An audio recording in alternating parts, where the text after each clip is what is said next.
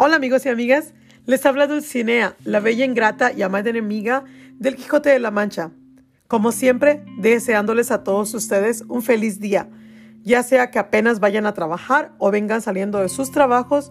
Por ahora vamos a echarle las ganas y hacer que este sea un día placentero, lleno de entusiasmo, pero sobre todo lleno de amor. Y en nombre de ese amor, les doy las gracias por escucharme. Gracias por suscribirse a este podcast. Quiero recordarles que este espacio es para ustedes, para alegrar su día con mensajes de energía positiva y de buena voluntad. Les agradezco desde el fondo de mi corazón el dejarme estar con ustedes, aunque sea solo unos cuantos minutos, y ayudarme a compartir mensajes de amor a todo aquel que lo necesite. Les recuerdo que además de dejar sus comentarios en este podcast, me pueden enviar un correo electrónico para decirme qué poemas quieren que les recite o cuáles son sus autores favoritos. Si por favor me pueden escribir al correo electrónico que está en la descripción. También les quiero aclarar que el propósito de este podcast es el de entretener, y las historias que les cuento aquí, los personajes, las circunstancias y los lugares son ficticios, así que cualquier parecido con la realidad es mera coincidencia. Bueno, una vez aclarado lo anterior, vamos a empezar este show. Qué rico es comenzar un día más con alegría, agradeciendo estar vivos y sobre todo llenos de amor. El día de hoy me encuentro tomando un licuado de probióticos que sabe horrible, pero según es para adelgazar. Y pues yo no sé por qué, pero creo que no leí bien la descripción del producto. La única que está adelgazando es mi cartera porque estos licuados están cariñositos. Bueno, pero ya dejando de cosas tristes, estoy tratando de analizar algo que me pasó hace un par de semanas atrás. Me fui de paseo a Santana Row, en San José. Si ustedes viven en el área de la bahía, saben a qué lugar me refiero.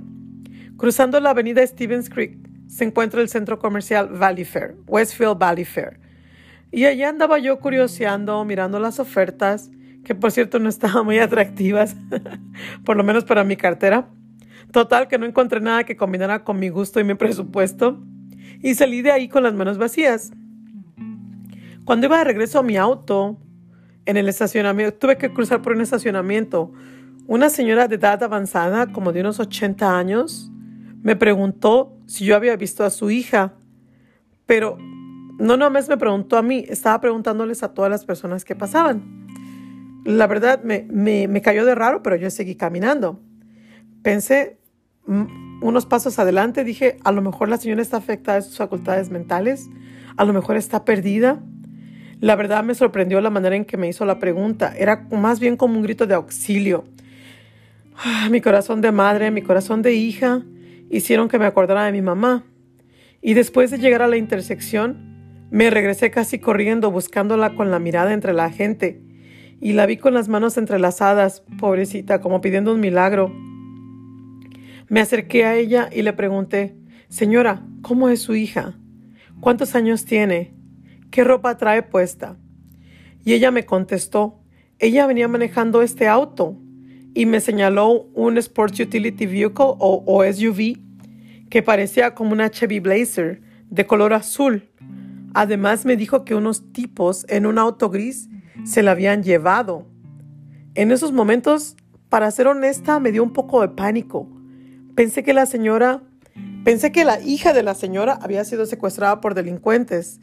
Y la verdad me imaginé lo peor. Mientras que la señora me describía a su hija físicamente, empecé a tratar de pensar, analizar si tal vez pudiera haber alguien de seguridad del centro comercial que pudiera ayudarnos a mirar con las cámaras del estacionamiento para ver si podíamos captar imágenes de cuando su hija fue levantada. Le pedí de favor a la señora que me esperara ahí donde estaba, debajo de un árbol, y le supliqué que no se moviera. Le dije, no se preocupe, vamos a encontrar a su hija. Solo necesito ir a buscar ayuda. Por favor, no se mueva de aquí. La señora me dijo, sí, ande, yo aquí me quedo, aquí la espero.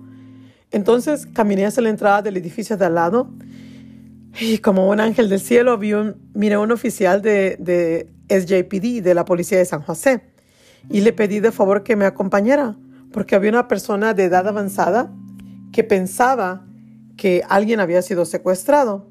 Entonces el oficial me acompañó hasta donde estaba la ancianita y tuve que traducir simultáneamente lo que la señora me estaba diciendo al oficial. Me dijo mientras que cambiaba la versión de los hechos. Noté que en varias ocasiones ella dijo diferentes cosas. Entonces el policía me preguntó si yo sabía dónde vivía la señora. Le pregunté, le dije, ¿se acuerda dónde vive? ¿Se sabe su domicilio?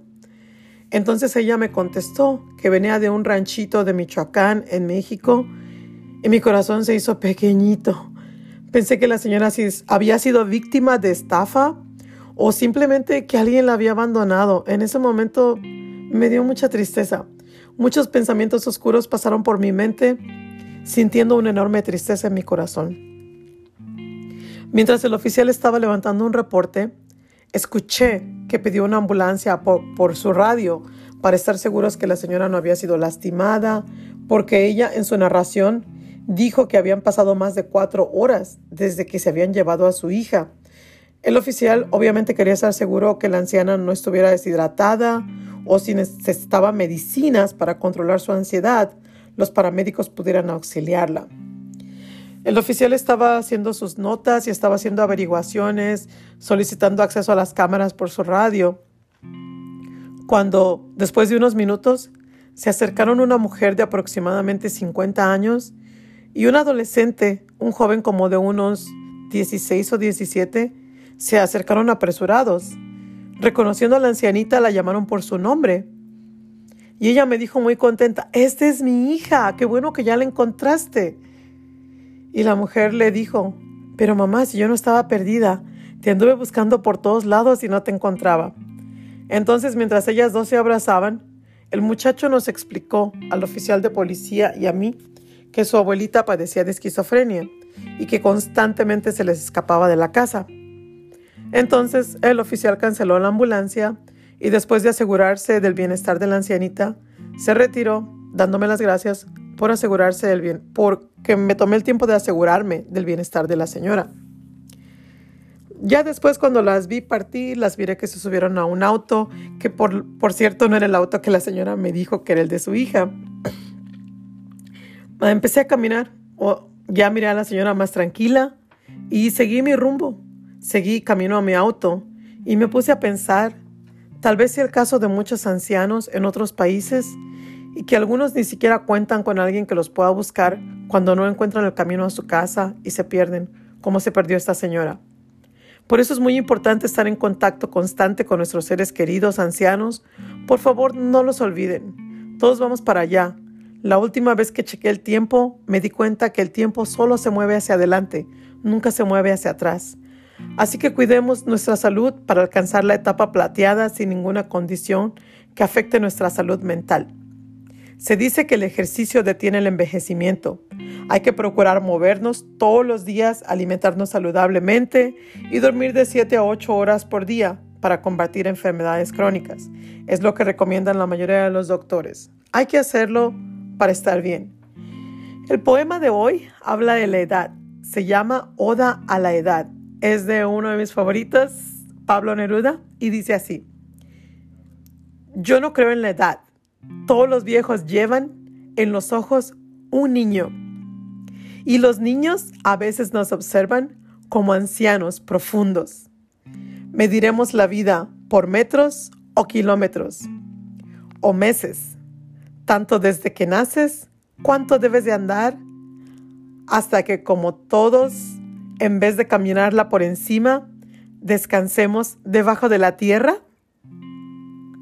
Al hombre, a la mujer que consumaron acciones, bondad, fuerza, cólera, amor, ternura, a los que verdaderamente vivos florecieron y en su naturaleza maduraron, no acerquemos nosotros la medida del tiempo, que tal vez es otra cosa, un manto, mineral, un ave, planetaria, una flor, otra cosa tal vez, pero no una medida, tiempo, metal o pájaro, flor, de largo peciolo.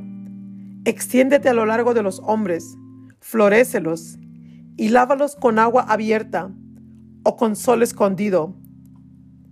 Te proclamo camino y no mortaja, escala pura con peldaños de aire, traje sinceramente renovado por longitudinales primaveras. Ahora, tiempo, te enrollo, te deposito en mi caja silvestre y me voy a pescar con tu hilo largo los peces de la aurora. Es un poema para reflexionar. Todos algún día, todo lo que tiene un principio tiene un final. Los dejo con ese pensamiento.